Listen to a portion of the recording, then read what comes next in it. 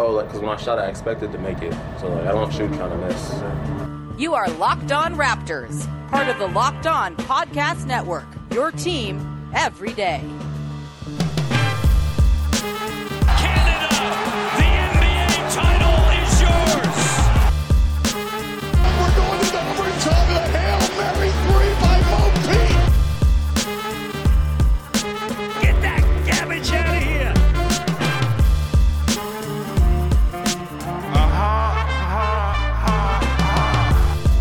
Hey, what's going on? Welcome to episode number 967 of Locked On Raptors for Wednesday, June the 16th. I'm your host, Sean Woodley of RaptorsHQ.com.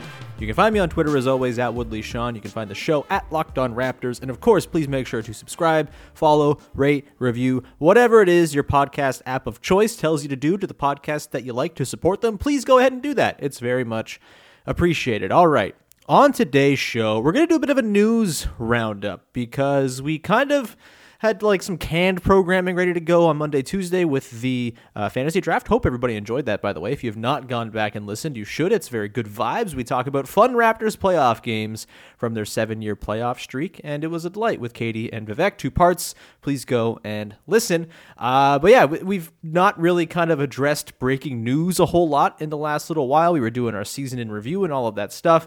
And so today we're just going to do a bit of a news roundup, hit on some big stories, hit on OG Anunoby not making all defense and get into why I think that is stupid. We're going to talk about Pascal Siakam and his shoulder surgery, which was big news over the weekend that we've yet to get to as well. I got a couple listener questions in as well, and all of this is, of course, happening. I'm recording this at 2:30 in the afternoon on Wednesday. I'm recording a little bit late because I'm living under fear that some crazy cataclysm is going to happen to the Toronto Raptors, considering the entire NBA is melting down today between injuries and firings and gambling weirdos taking over as the top dogs in Dallas. There's a lot to dig into, and I'm hoping the Raptors stay quiet. This has been kind of a nice day, a nice reminder of, frankly, why I was wrong to want the Raptors to make the playoffs in this stupid hell season between injuries, between just like the chaos and the uncertainty and COVID and everything. It seems like maybe the Raptors dodged a bullet by not being part of this garbage storm, but we'll get to some Raptors news. We will start with Pascal Siakam, then we'll get into OG in the second segment in terms of all defense. But Pascal Siakam, as we learned over the weekend, I believe Friday afternoon, the news came down. He's going to be out for 5 months with shoulder surgery, which is obviously not great. I'm guessing the injury probably took place late in the season. He missed a lot of the time at the end of the season, of course. Again, kind of speaking to the idea that, yes, the Raptors rested guys a lot down the stretch, but I don't necessarily think it was about trying to lose and improve lottery position as much as it was trying to preserve their guys who had been through the ringer physically this season and not wanting to overexert them, or they were just dealing with very, very real injuries that would later require surgery, as was the case with Pascal. So hopefully he's okay. Obviously, first and foremost, we hope for a quick recovery. The timeline puts it, probably up in the air as to whether or not he's going to start the season. You would figure he's going to miss all of training camp in the preseason. Maybe he can get in there for the start of the year at the late part of October if this sort of 5-month timeline, if it's maybe on the short end of that. The surgery happened last week, or I guess maybe 2 weeks ago almost now, a week and a half. So we'll see what the timeline's going to be. The big thing, obviously, is Pascal Siakam is a guy who is known for his extreme summer workouts, for his using the offseason to improve his game. Of course, we saw that going into his most improved season in 2018-19, and then, of course, in 2019-20, he was tearing up the Rico Hines runs. We love Rico Hines, Pascal Siakam content, and we're not going to get that this year. But I kind of think maybe that's not the worst thing in the world. Pascal Siakam just played basically 10 months of basketball without much reprieve. The off-season layoff between the Raptors' exit in the second round and the start of the year was extremely short. The stress of everything from Tampa to Pascal not touching a ball for months after the original shutdown last March, it all just seems like Pascal's been rushed through the development process that most guys get some time to actually sort of wade their way through and take some time and reflect and work on things in the offseason. Siakam's had no time whatsoever to reflect on anything, and the expectations for him have always been so high based on, where things were when the Raptors won the title and sort of him taking over for the Kawhi role. That's like obviously not the same player, but the same kind of usage and role in the team. It's been such a rush, and there's been just no breathing room for Pascal. And so I kind of hope, honestly, he just takes the offseason to chill. Maybe the last thing he needs is more basketball after exclusively basketball for the last 10 months, more or less. And maybe it's just, okay, cut your losses. You're not going to get a lot of time this offseason, but maybe there's a restorative nature to just taking some time away from the game. Hopefully that's the case. Obviously more than anything, you hope Pascal's doing well physically and mentally and all of that. But, it's a bummer for sure, but I don't think it should impact the outlook for the season all that much next season. You probably bake in a little bit of rust off the top of the year just as he gets back into the groove after missing so much time. But I really don't think, if you're talking about what the Raptors look like when it matters most next season, late in the year, I think Pascal will be just back to where he's supposed to be. He's a very good player.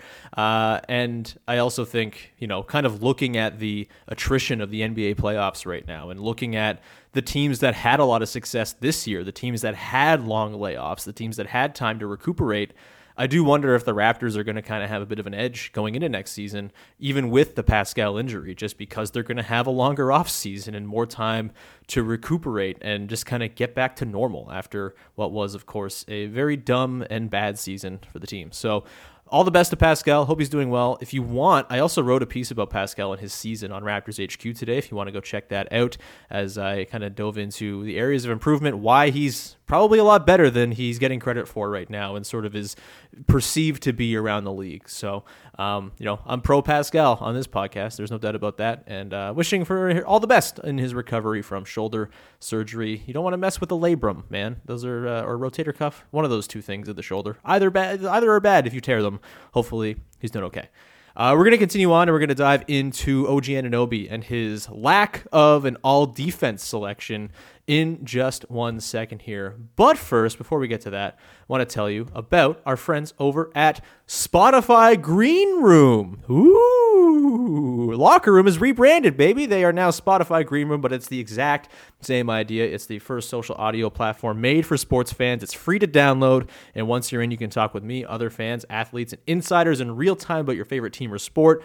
I believe there will be many locker rooms going on today and tomorrow on Locker Room with our Locked On hosts talking about the truly insane collection of events that have gone on around the league. You can be part of those conversations every single day. Just download the app, currently available on iOS and Android. Be sure to create a profile, link your Twitter, and join the league group you're most interested in, NFL, MLB, NHL, NBA, so on and so forth, and you'll get latest updates. Follow me at Sean Woodley to be notified when my rooms go live. I believe we're going to shoot to do one tomorrow at about 2 o'clock, myself and Big V, so stay tuned for that. I know you won't want to miss it. I'm planning to be live again this week, Thursday, 2 p.m. Can't wait to hear everyone there.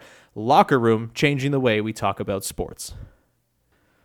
All right, before we continue on here and dive into the all-defense conversation and the noted lack of OG Anunoby on the all-defense teams, I do want to tell you about the Michelob Ultra Road to the Finals. Of course, the NBA Finals, NBA playoffs are still going on, and a whole manner of things are going on. If you want to hear about Chris Paul going into the COVID protocols, you've got Locked On Suns. If you want to hear about Kawhi Leonard tearing his ACL potentially or having an ACL injury of some persuasion, go listen to Locked On Clippers. If you want to hear about Kevin Durant having one of the best basketball games literally ever played by a human being, go listen to Locked On Nets for the breakdown there as well. As always, the road to the final, our NBA playoff coverage here on Locked On is brought to you by Michelob Ultra. It's only worth it if you enjoy it. At 2.6 carbs and 95 calories, we can all enjoy the games a little bit more this season. Thanks to Michelob Ultra for sponsoring the podcast. All right, let's get into the OG Anunoby all-defense stuff. The all-defense teams came out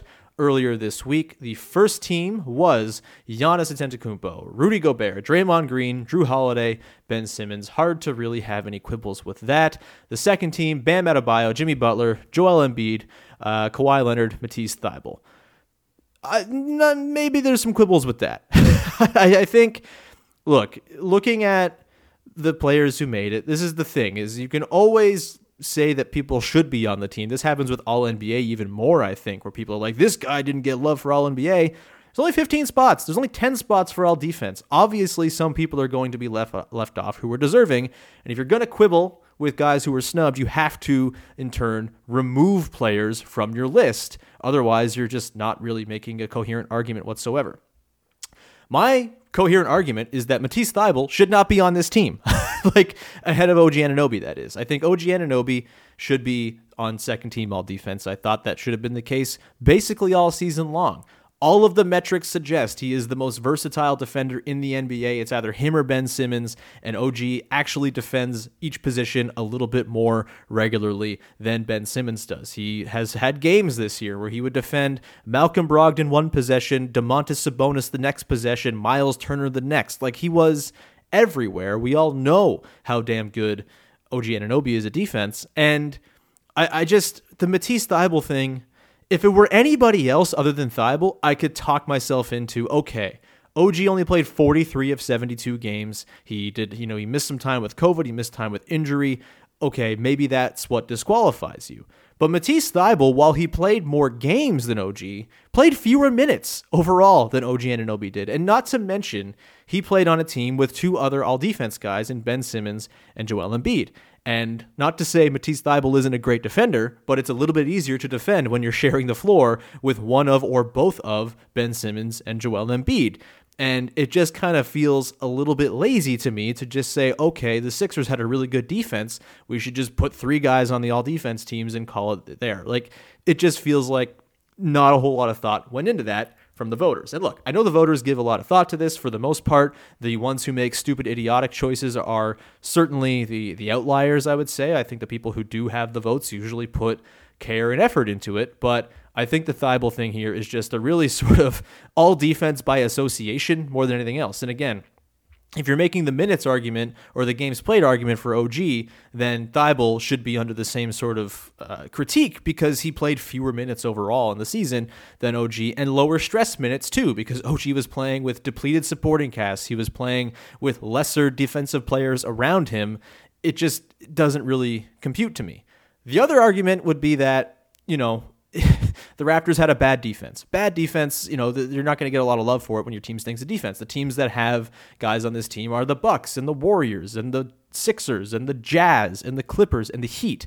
All very good defenses, all I believe top 10 defenses this season.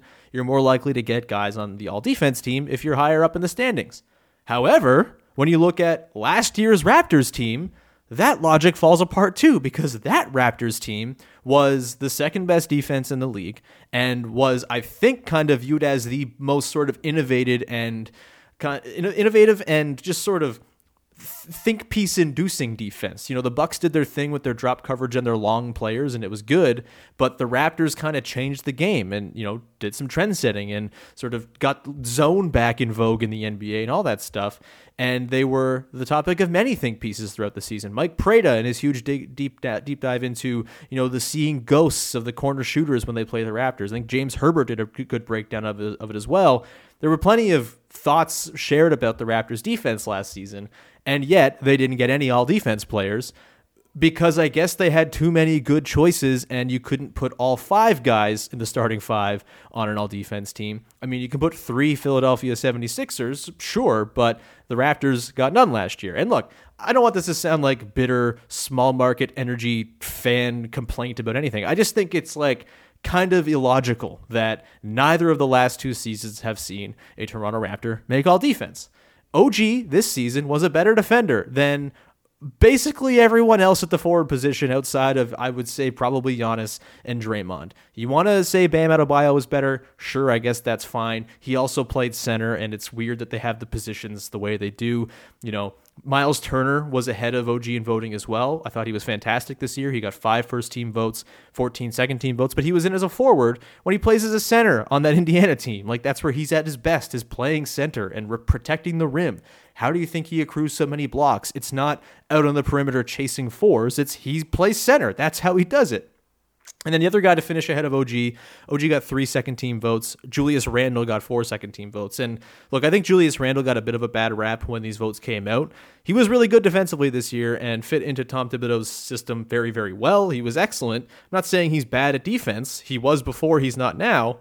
But OG was ridiculous on defense. He's a better defensive player than Julius Randle, and I don't think you need 72 full games of a sample to see that. If any award is going to maybe not really need the full breadth of the season to really tell who should be on the teams, I feel like it's all defense. It's one of those things where you can kind of just tell.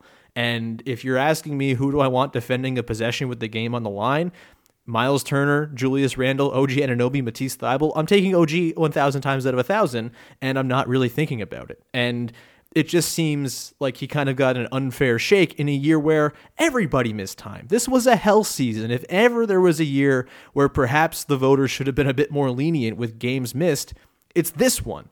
And still, OG gets the raw deal. He gets the short end of the stick. He gets just the 3-second team votes. And I know I shouldn't be bitter about this. Really, it does not matter in the grand scheme of things. It is all defense in a fake season, and OG is 23. He's going to have plenty of opportunities to make all defense. I would be pretty stunned if he didn't make it next year. He's going to be in all defense and defensive player of the year conversations in years to come. I'm certain of it. It just is a bit of a bummer that he didn't get the love he deserved for just a ridiculous defensive season. I mean, it was every single night he was shutting down late game plays of stars trying to score. He was, again, switching across every position, defending every position capably or way more than capably. He was outstanding this year, and I thought he deserved some credit and some appreciation and some love in the all-defense conversation, and he just did not get it. And I guess the games thing is probably the culprit, but again, Matisse Thybulle played fewer minutes. So, that's my screed that we're all kind of lean into the fan of it all, I suppose. It is, something that I should not be so bitter about, I know, but it's hard not to be when it just feels like it is not something, it just feels like the thought doesn't really go into this award the same way it does for other awards. And that sucks because, you get guys who are deserving who kind of get left off and totally left out of the conversation. Anyway, that's where I'll leave that for now. OG's going to be there again. He's going to make all defense, I'm pretty sure, next season and many years from now. But just a disappointing thing in the moment to see. But of course, the Raptors maybe could have played better and won more games and it would have been fine. But whatever. We'll continue on. We'll take a couple of listener questions coming up in just 1 second here to round out the show. But first, I want to tell you all about our friends over at Built Bar, who are making the best tasting protein bars money can buy. They got 9 amazing flavors, plus the occasional limited time flavor on their website. Some of the flavors include raspberry, mint brownie, peanut butter brownie, double chocolate. I had double chocolate for the first time yesterday. It rocks. It's very good. It just tastes like you're having a chocolate bar, except it's giving you protein and energy and not really making you unhealthy or slobby or anything like that. It's like eating a chocolate bar without eating a chocolate bar. Kind of the best of both worlds. Again, most flavors have 17 grams of protein, only 130 calories, just 4 grams of sugar, and 4 grams of net carbs. Go to BuiltBar.com today. Use the promo code LOCKED15, LOCKED15, and get 15% off your first order. That is the promo code LOCKED15 for 15% off at BuiltBar.com. Today's show is also brought to you by Bet Online, the fastest and easiest way to bet on all your favorite sports action. You got baseball season in full swing. Vladimir Guerrero Jr. knocking dingers basically every day. If you want to bet on Vlad Jr. to hit a dinger, there's probably not a surer bet in sports right now, other than if you were to bet on the NBA melting down in some fashion every single day during these playoffs. Anyway, if you want to bet on your favorite sports action, go to Bet Online on your laptop or mobile device and check out all the great sporting news, sign-up contests, sign-up bonuses, and contest information. Don't sit on the sidelines anymore, as this is your chance to get into the game as teams prep for their runs to the playoffs. Head to the website or use your mobile device and sign up today to receive a 50% welcome bonus on your first deposit when you use the promo code LOCKEDON, all one word. That's 50%, so you put in $100, you get $150 to play with. That's a great deal. Go to betonline.ag, your online sportsbook experts. All right, we're going to round out today's episode with a couple of listener questions from you fine people out there. First question here comes from Tony East, our pal from Locked On Pacers, who I think has a bit of an interest in this question. He asks, do you think Nate Bjorkgren will come back to Toronto as an assistant next season? I don't really know how to read this one. Obviously, we had some reporting yesterday and then some, conflicting reporting yesterday. It's kind of unclear as to what the hell's actually happening, but there is a report that Sergio Scariolo is going to Italy to coach Virtus Bologna, which would certainly deplete the Raptors coaching staff. They've already lost Chris Finch, of course. They are down a bunch of guys. We're not really sure what the bench is going to look like next season. I'll admit to this, and I think I've admitted this before. I don't really have a concept of what makes a good assistant coach, frankly, and I don't think anyone really does. I think it's kind of disingenuous to assume that an assistant coach will bring some sort of impact, positive or negative. With Nate Bjorkgren, I really don't know how to read this one because the reports out of Indiana suggest that there were some issues there, some communication issues, some problems with, maybe some problematic stuff in terms of telling guys not to wear do-rags, which is kind of messed up. It's all kind of muddy because we don't know what the exact sort of goings on there were. I think I've mentioned this before, but there's certainly got to be a part of the reporting that is sort of driven by the Indiana front office and the agenda there because they fired Nate McMillan basically for no reason the year prior or without any sort of recourse. Yes, they had some bad playoff luck and stuff like that, but it seemed a little bit premature, especially after giving him an extension like 2 days before they fired him. It just was a bit of a strange call, and for Nate Bjorkgren to come in and have so little success and to have things kind of go off the rails there, you could see why the Pacers would want to save face by maybe leaking some stuff. That said, that doesn't mean it's all untrue. There's got to be some stuff there that's accurate. It sounds as though there were some communication issues and maybe Nate Bjorkgren was a little bit of like a micromanager and a little bit too sort of intense for professional basketball players to really put up with. If that's the case, maybe it's just a case of Nate Bjorkgren not being cut out for the personality management that comes with being a head coach. It's kind of the unspoken thing with head coaching searches, and it's sort of like the unknown variable. Whenever you hire a new coach, are they going to be able to do the head coach thing where it's not just you're working with individual guys on skill development. It's not just you're drawing up schemes and contributing ideas. It is I'm running the whole show here and I have to manage the egos and personalities of all the guys in the room, and not everyone's cut out for it. And we see it all the time. These sort of hotshot assistants come up and realize, oh no, I have no personal skills whatsoever. And then they go back to being very good assistants at some point. The guys who can actually work on person-to-person relationships are the ones who tend to have success. And so there's nothing to say that Nate Bjorkgren can't be a good assistant. And I'm inclined to think that he's probably going to be back with Toronto. I believe he's with Team Canada for the qualifiers. They're down in Florida actually doing their opening media press conferences today. I believe he's part of that coaching staff. He was last year at least. I'm not sure 100% what his status is, but we know that he's good friends with Nick Nurse either way. And I could see definitely that being sort of a marriage that comes back where Bjorkgren comes back and, he's got a good relationship with the guys on the Raptors, clearly. Fred VanVleet spoke super highly of him, kind of questioned what was going on in Indiana, questioned whether, the guys in Indiana, I believe this was in the final game when Fred was on the broadcast when he was talking about how, some guys don't respond to, high expectations of winning and things like that. Bit of a shot, it seemed, at Indiana in some way. And maybe the relationships with Nate and the Raptors are just fine. And so he comes back and he's an assistant and you go from there. There is also the side of, is the word out on Nate Bjorkgren that he's just such a bad dude to be around and such a sort of toxic personality around players that maybe you don't want that because it might affect your ability to, lure free agents and, convince guys to come to your team and trade for guys and have them be happy when they arrive. It's tough to say. All these dynamics are so behind the closed doors that we don't really have any idea. But I think there's a good chance Nate will be back just because of his very clear relationship with Nick Nurse, and also because I don't think he's going to be on the head coaching radar for any of these teams now, the 6 or 7 teams that seem to have openings. So, I think there's a pretty good chance that Nate Bjorkgren's back on the sidelines for the Raptors next year as their coaching staff looks pretty depleted as it is, and we'll see how they fill that out over the course of the summer. One more question here. This one comes from Mike Richmond, host of Locked On Blazers. He asks, Rafael Araujo or Aaron Baines? What a cursed question. I hate it. I think I got to go Baines on this one. Obviously, the expectations for this year's Raptors team were much higher than basically any of the years Hoffa was on the team.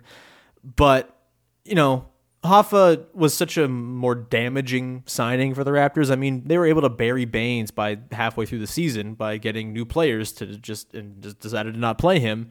And, he's going to open up cap space when they move on from him this offseason, surely, and all that. Whereas Rafael Araujo was a first-round pick, the first-round pick, I believe, of the Rob Babcock era.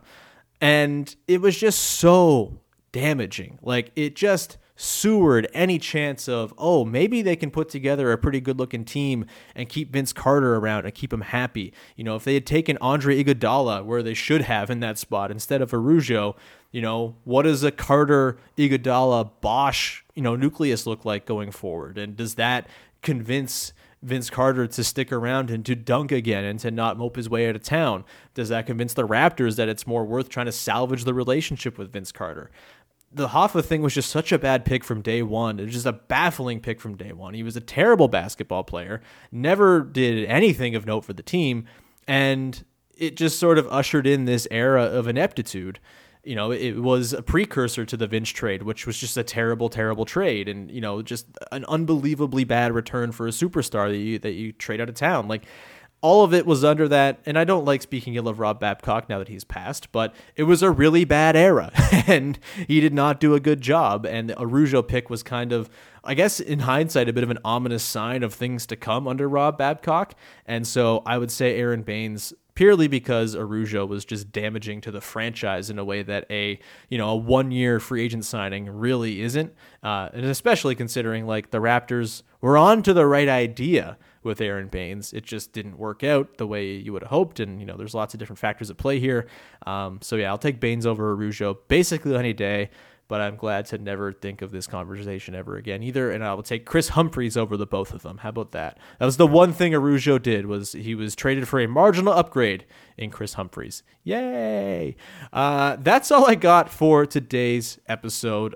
Just good to catch up on the news, I suppose. Good to talk about OG, good to talk about Pascal. Hopefully we get some, I don't even know if it's like good news, just like have the Raptors stay quiet for a while here. Maybe we hear Masai stuff. Maybe they lock him down here sometime soon, but I'm kind of glad for the Raptors to be very much out of the, the conversation of, the general news of the day-to-day in the NBA, because being part of the general day-to-day news in the NBA seems to be kind of a cursed thing right now. So happy the Raptors are laying low, and hopefully they will stop laying low on June 22nd around 8:30 when they pull the lottery balls and they end up number one. That'd be great.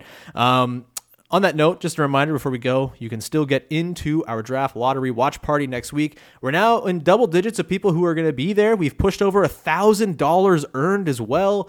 It's going to be so much fun. I cannot recommend it enough. It's going to be a blast. We're going to do trivia, Q&A, react to the lotto results, have a couple of drinks. It's going to be awesome. And of course, the way to get in is to donate $25 or more to either the Indian Residential School Survivor Society or to Islamic Relief's Palestine Emergency Fund. Please consider donating and send me your receipts for your donations, and you'll be added to the list, and I will get you that password on the day of when we fire up the Zoom watch party. So thanks in advance. And again, you can go to my Twitter for my pin tweet there for all of the information there. Last thing, just plug a thing I wrote. Go to Raptors HQ. I wrote a thing about Pascal Siakam's season. I mentioned it earlier on. I thought it was pretty good and dove into why you're wrong about Pascal Siakam if you don't think he's awesome. He was really good this year in a lot of ways and improved in a lot of very important ways. And yes, there were some down parts. There were some nadirs in his development, and the bubble still kind of looms large as a big failure. But if you kind of take a step back and you sort of give him some time and space and you just sort of appreciate him for what he is, he's a pretty damn good player, and I hope you read the piece over at Raptors HQ. That's going to do it for today. We'll be back again tomorrow. Not sure what the plan for tomorrow is going to be just yet. Probably some sort of draft-related thing. And then Friday, we're going to have Rafael Barlow from Locked On NBA Draft, and we're going to talk even more draft as the lottery is now less than a week away, and we're going to dig into some big prospects the Raptors should be keeping their eye on. So that'll be fun. Rafael's great, and I'm looking forward to him making his debut on the pod. Go listen to Locked On NBA Draft in the meantime, as he hosts, I believe, 2 days a week over there. Anyway, that's going to do it. Thank you so much for tuning in. We'll talk to you again on Thursday with another episode of Locked On Raptors. Bye-bye.